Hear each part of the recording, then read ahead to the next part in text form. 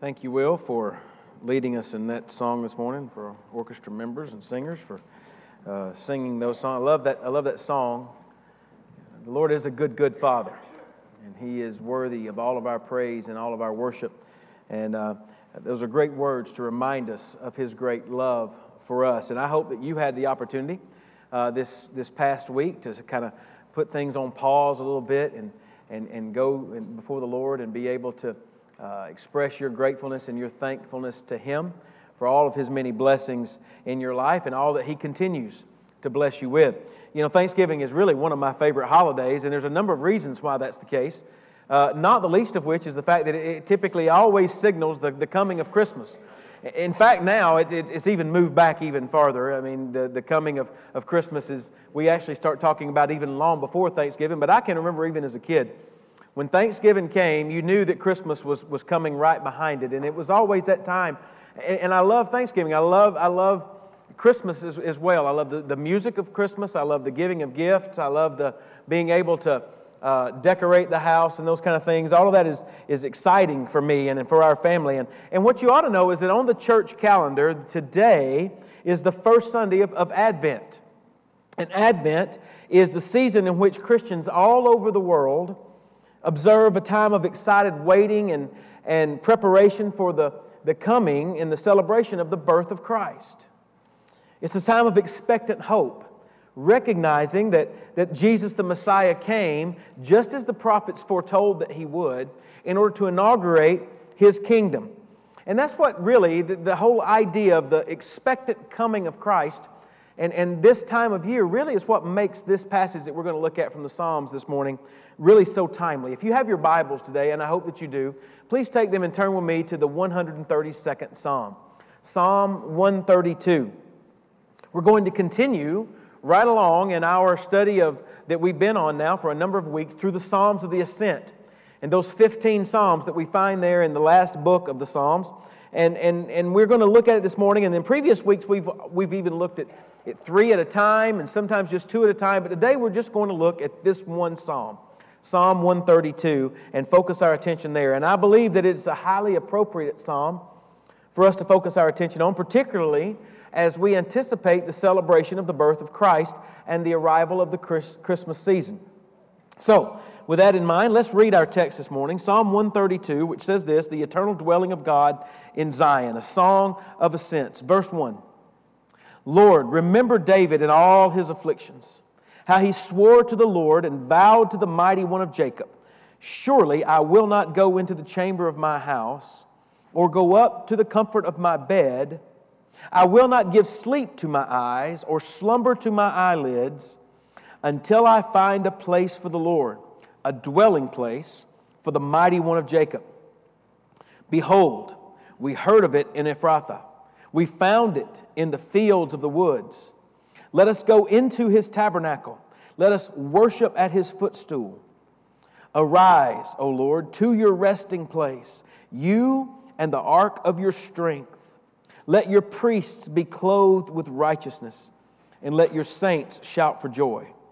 For your servant David's sake, do not turn away the face of your anointed.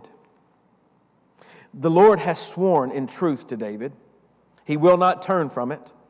I will set upon your throne the fruit of your body. If your sons will keep my covenant and my testimony, which I shall teach them, their sons also shall sit upon your throne forevermore. For the Lord has chosen Zion. He has desired it for His dwelling place. This is my resting place forever. Here I will dwell, for I have desired it. I will abundantly bless her provision. I will satisfy her poor with bread. I will also clothe her priests with salvation, and her saints shall shout aloud for joy. There I will make the horn of David grow, and I will prepare a lamp for my anointed. His enemies I will clothe with shame, but upon himself his crown shall flourish. Brothers and sisters, this is the word of God for the people of God. Let's pray together. Father, we thank you for your word, and we thank you that it promises us so many things. And Father, we find those promises to be found true in Christ. We're thankful for that. I pray that today as we look into your word and as we study it, that you will allow your Holy Spirit to bring us into a greater understanding and recognition of what you would have us to learn from it. And then help us to apply this truth to our lives. Father, I pray for encouragement for us today, for strengthening and a resolve in our faith. This I pray in the name of Christ and for His sake. Amen. Now, of all the Psalms of the Ascent that we've looked at, the 15 that we'll Lord willing, we'll conclude our study through them next week. But of the ones that we've looked at thus far, this one perhaps is the most unique. It's certainly the longest of any one that we have looked at thus far. And it's also a psalm, even though many of the others are there's contention with regard to scholarship on them.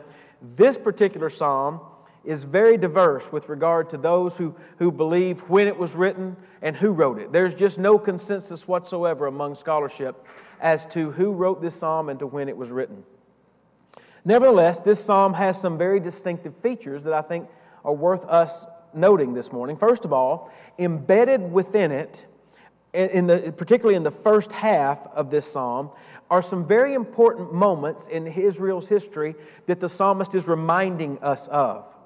And accompanying the history lesson that the psalmist is giving us here is a plea on behalf of the psalmist and on behalf of Israel for God to remember those same historical events. Now, it's interesting to note that the psalmist is not wanting God to remember something because he believes God's forgotten, that he's developed a case of amnesia and just can't remember. That's not why he writes what he writes. He's asking for God to remember certain things because attached to that is a plea for God to act. It's a plea for Him to do something as a result of what the history lesson that He's announcing to us is. And so that's important that we understand. The second thing that I want to point out to you is that the second half of the psalm that begins in verse 11 really is a direct correlation to the first half. And in it, what we are able to hear is the Lord's response to the pleas of the author. In other words, the last half of the psalm tells us what God the Father promises to do and how He promises to respond to the psalmist's requests. And the third distinctive part of this psalm is something that may not be as readily visible as the first two. You see, regardless of who wrote the psalm and regardless of when it was written, the promises of God recorded in the second half of this psalm force us to realize that their ultimate fulfillment has yet to be completely realized. And so, as a result of that, we must grapple with what that means for us today. So those are the distinctive features of this text, and it causes us to focus our study on a historical look back. It causes us to identify a promissory look to the future, but it really gives us a prophetic look toward how the promises will be fulfilled. Now, the outline that I provided for you this morning is a very simple one. It's very different from the outlines that I typically provide for you. Some of you will be glad about that. But today I've divided my thoughts really into three headings, three things that we can hang our thoughts on as we work our way through this passage. And really, it's very, very simple. It's the plea, the promise, and the fulfillment.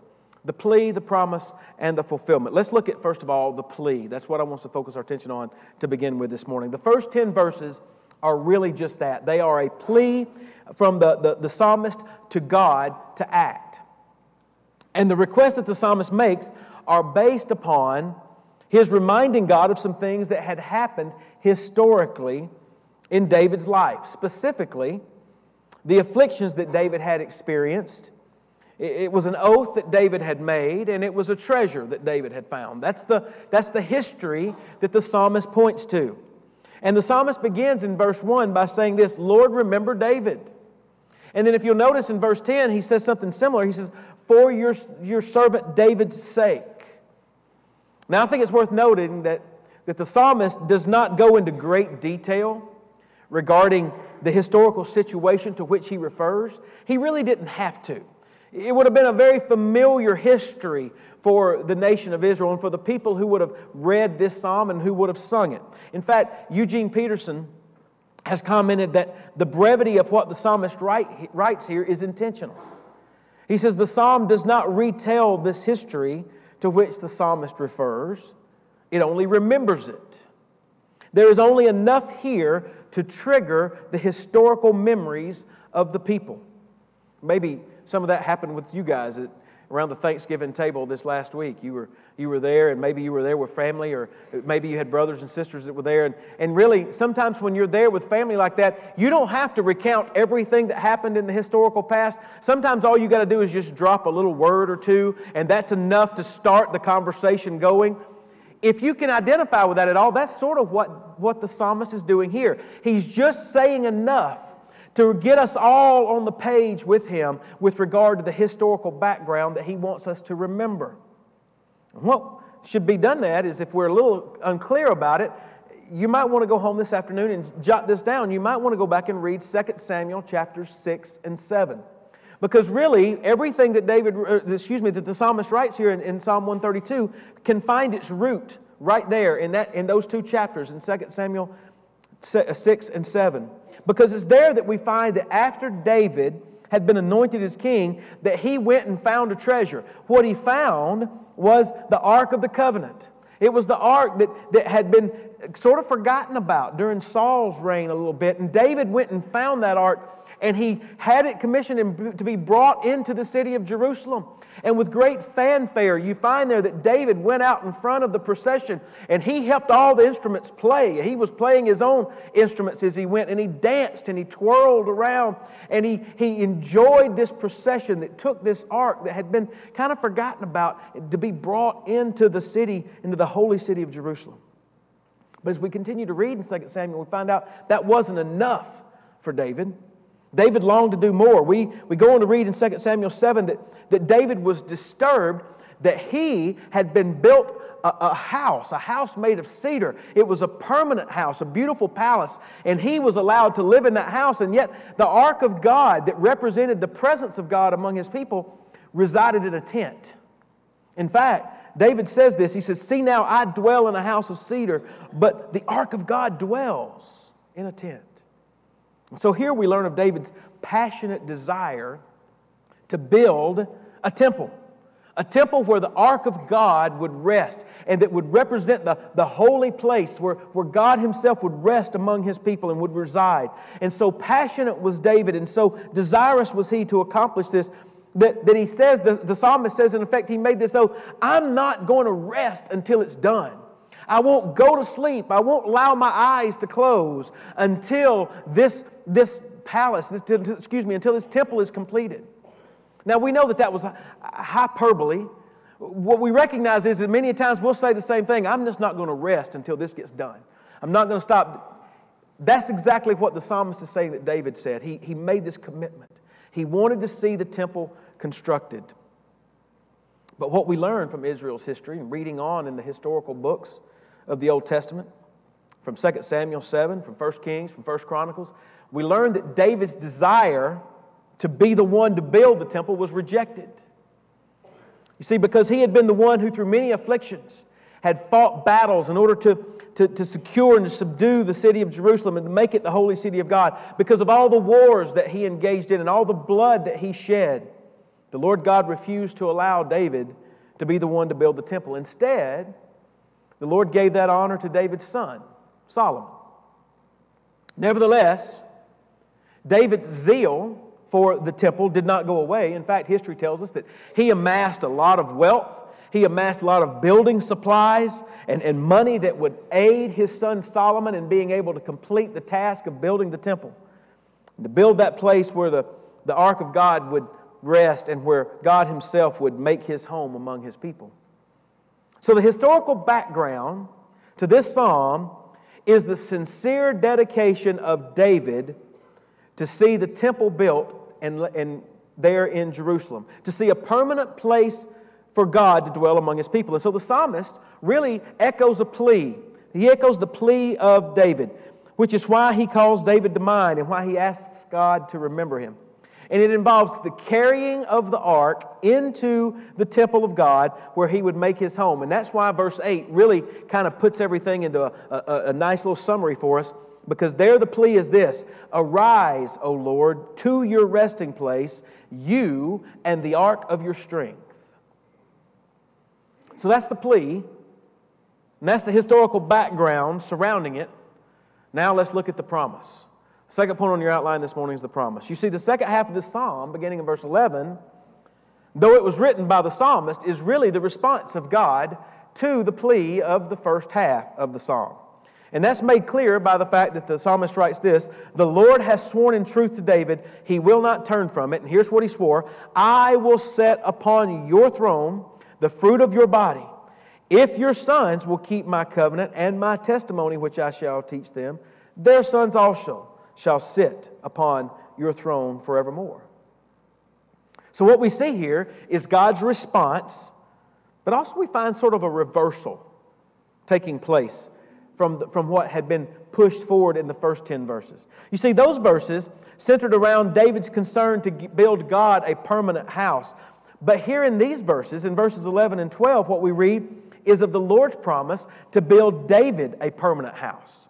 He is going to build David a kingly lineage that He says will last forever.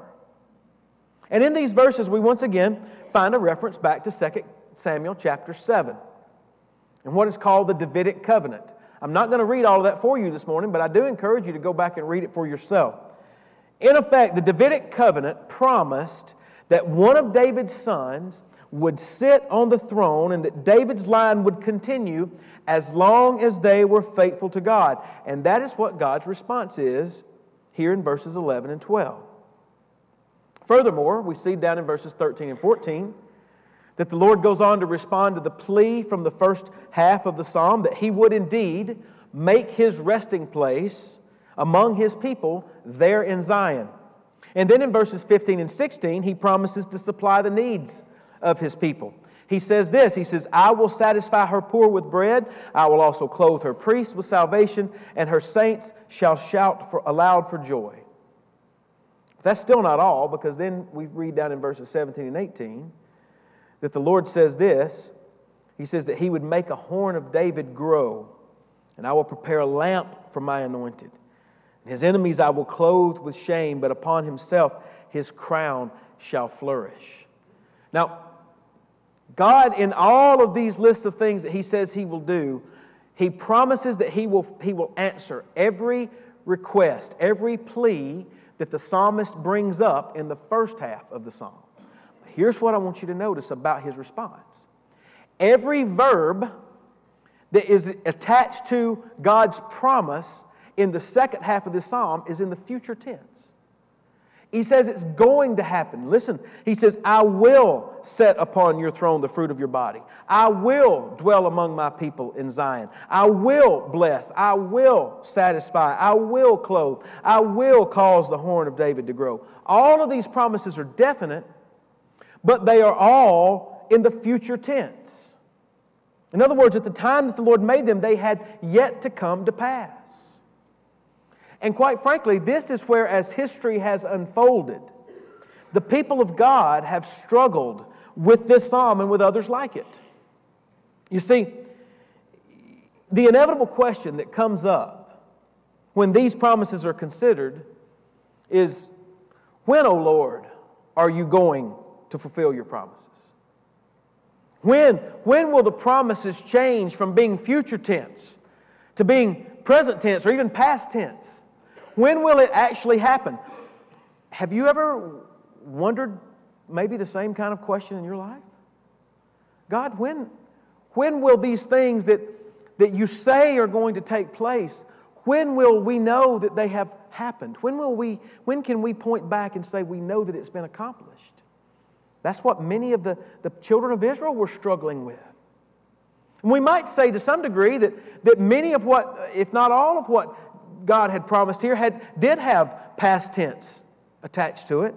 In fact, what we know is that Solomon went on to build the temple. He went on to take all that David had left for him, and he constructed it just as God instructed him to do.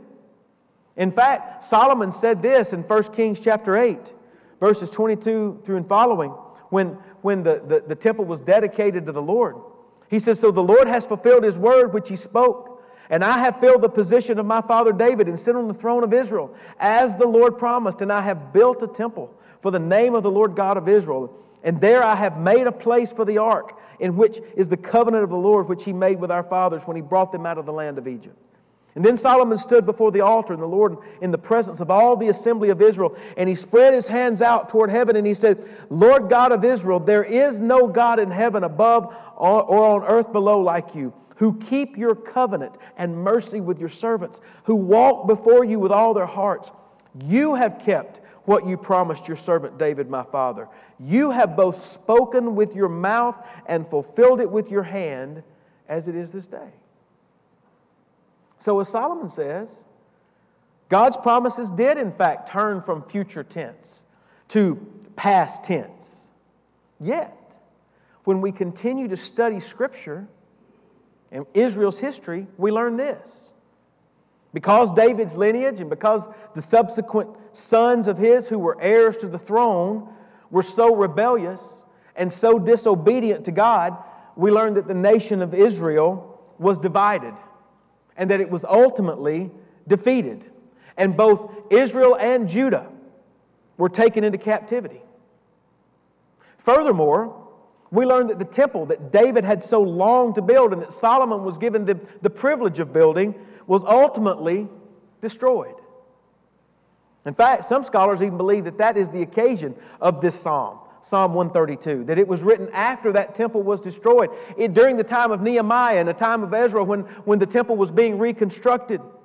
And many of those who had been taken into captivity were able to go back to Jerusalem and they saw the rubble of that first massive, wonderful, glorious temple, and they began to write the psalm just as this, that God would ultimately fulfill His promises again. And we know that He did. A continued reading of Israel's history tells us that the temple was in fact rebuilt, albeit it was never as grand as the first one. But we also know that it too was later destroyed by the Romans in 70 AD and has not been rebuilt since. We also know that David's earthly throne did not last forever. It ended when the last of the Davidic kings, Jeconiah, was carried off to Babylon at the time of the exile, and he died there. In fact, Jeconiah was so disobedient that the prophet Jeremiah wrote that no descendant of his would ever sit on the throne of David or rule in Judah. So, in light of that continued revelation of history, here's the question. In light of what history tells us took place, what do we do with this psalm? What do we do with the promises that God makes in this psalm?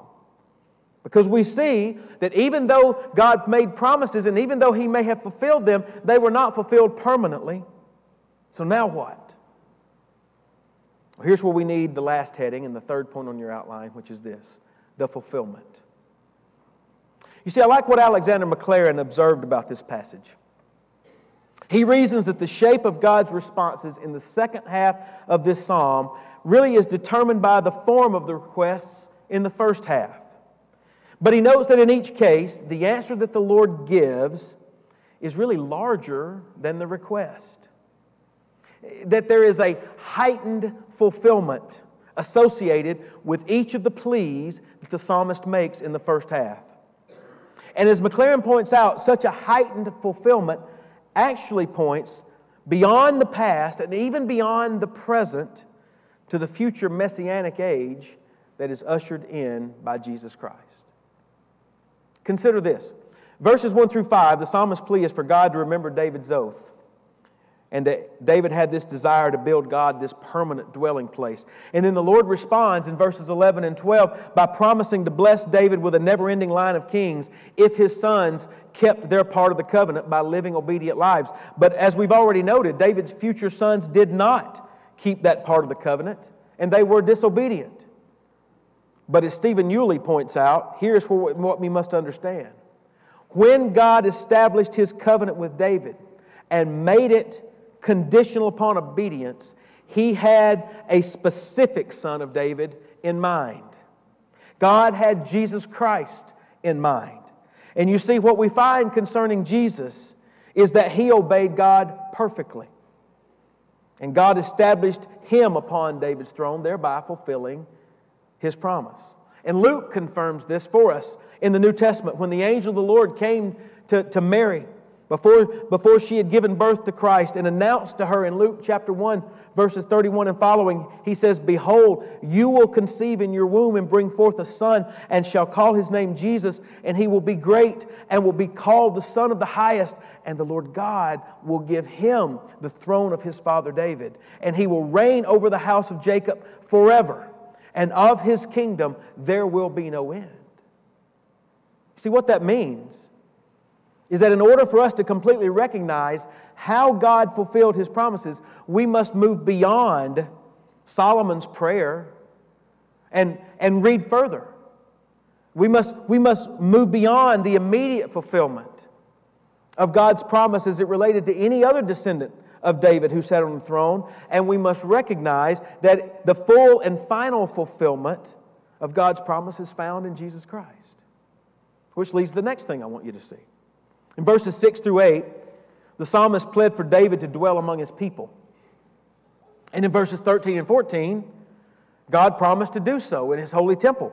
But as we've already seen, the earthly temple is gone. So how has God fully and finally kept that promise? Well, John, in the prologue of his gospel, in chapter 1, verse 14, tells us that Jesus Christ was the Word, and that the Word became flesh and dwelt among us. And we beheld His glory. The glory is the only begotten of the Father, full of grace and truth. Furthermore, the Apostle Paul tells us in Colossians 1, verse 19, that in Christ all the fullness of God was pleased to dwell. And he writes in Ephesians chapter 2, verse 22, that by virtue of our union with Christ through faith, then we are being built together as a dwelling place of God in the Spirit. Later in Ephesians, Paul prays that Christ will dwell in our hearts through faith. And in 2 Corinthians 6:16, we find that as believers, we are described as being the temple of the living God. So what all that means is that God not only moved past the physical throne, but He has also moved past the physical temple in a way to fulfill His promise. God has taken up residence in our hearts through His Holy Spirit. Furthermore, God promised in verses 15 and 16 that His people would be abundantly blessed, that He would provide food to the poor, and He would clothe with salvation, and He would put songs of joy in the mouths of His people.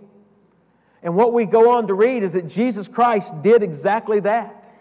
As a matter of fact, you might recall in John chapter 6, there was a moment in time when Jesus fed a multitude, 5,000, with just a few little fish and a few little loaves of bread. And the very next day, that group of people ran after Jesus because they wanted Him to feed them again. And Jesus looked at them and He said these words. He says, "I am the bread of life. And he who comes to me shall never hunger. And he who believes in me shall never thirst." Just 2 chapters before that, in John chapter 4, it was in the middle of the day. Jesus ran across a Samaritan woman who had gone to a Samaritan well to draw water. And it was in the middle of the day that Jesus looked at her and He says, "If you draw water from there, you'll get thirsty again.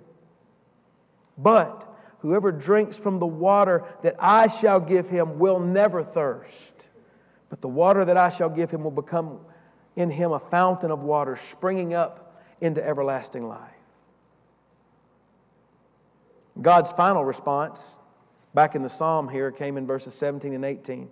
And it takes up the issue of God's anointed. There are 3 symbols that you'll find there. You can go back and look at them for yourself. 3 symbols that are mentioned: the horn, the lamp, and the crown.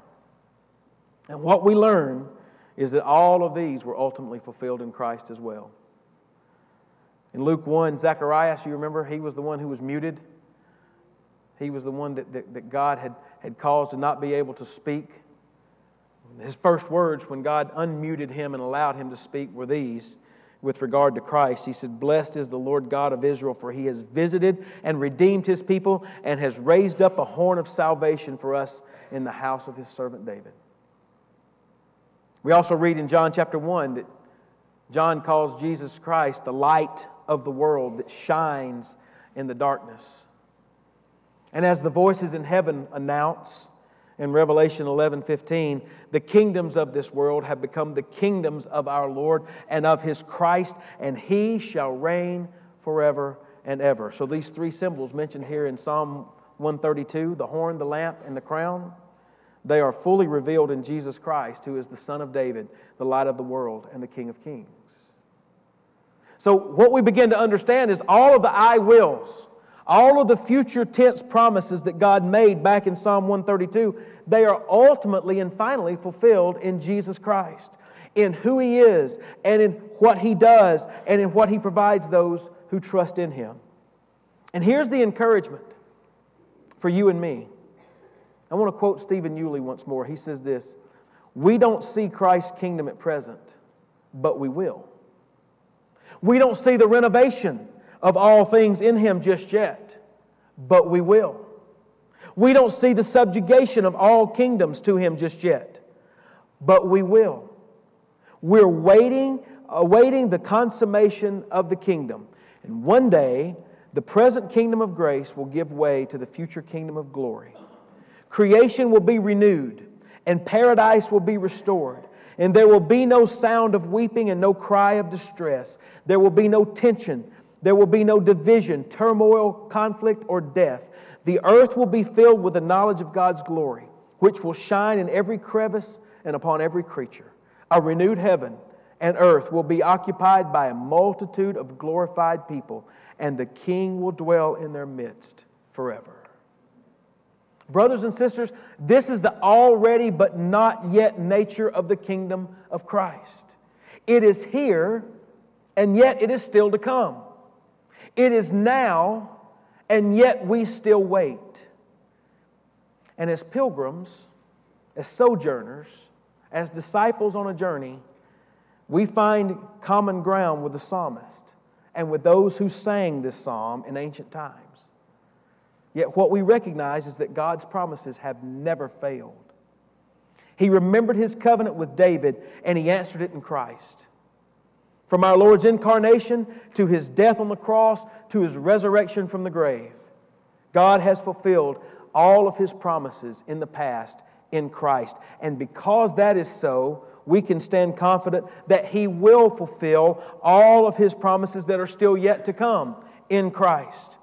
From Christ's return in glory, to the resurrection of the dead, to the final judgment, to the renovation of the universe, and to the consummation of all things.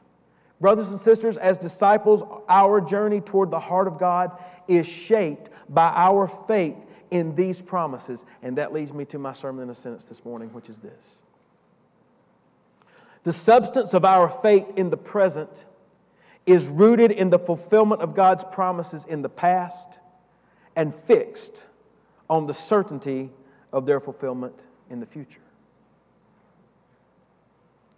Let me ask you this question then this morning. Is He where your faith is rooted? Is it in Christ? Is your faith firmly resting in what He has done? Have you trusted in His death on the cross as the only means by which you can be saved from your sins? Does His bodily resurrection from the dead mean life for you? Perhaps a better way I could ask it in light of the terminology of Psalm 132, has the Lord found a permanent resting place in your heart?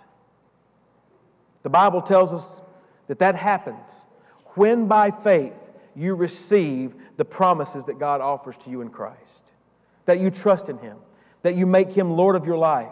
Friend, if you have never done that, then I invite you to do so today. Believe in Him and be saved. If you have done that, if that is your testimony, then this is what I would say. Allow this psalm to be an encouragement to you. Allow this psalm to be that which begins to fan the flame in your life. The flame of longing that is already inside of you. Let it grow. Imagine, just as the psalmist did, of a place where there are no enemies, a place where there are no poor, a place where abundance of God's provision abounds, and a place where you will enjoy the very presence of God forever. And having imagined that, then realize that is what God has promised to give to all who will by faith receive His Son. He has not forgotten His promises. He has not abandoned them. Instead, He has fulfilled them all in Jesus Christ. And that is why the book of Revelation basically closes with these words. In Revelation 22, verse 16, Jesus says this, I, Jesus, have sent my angel to testify to you these things in the churches. And then he says, I am the root and the offspring of David, the bright and morning star. He's the fulfillment of every promise God has ever made. Brothers and sisters, this is the word of God for the people of God. Let's pray together.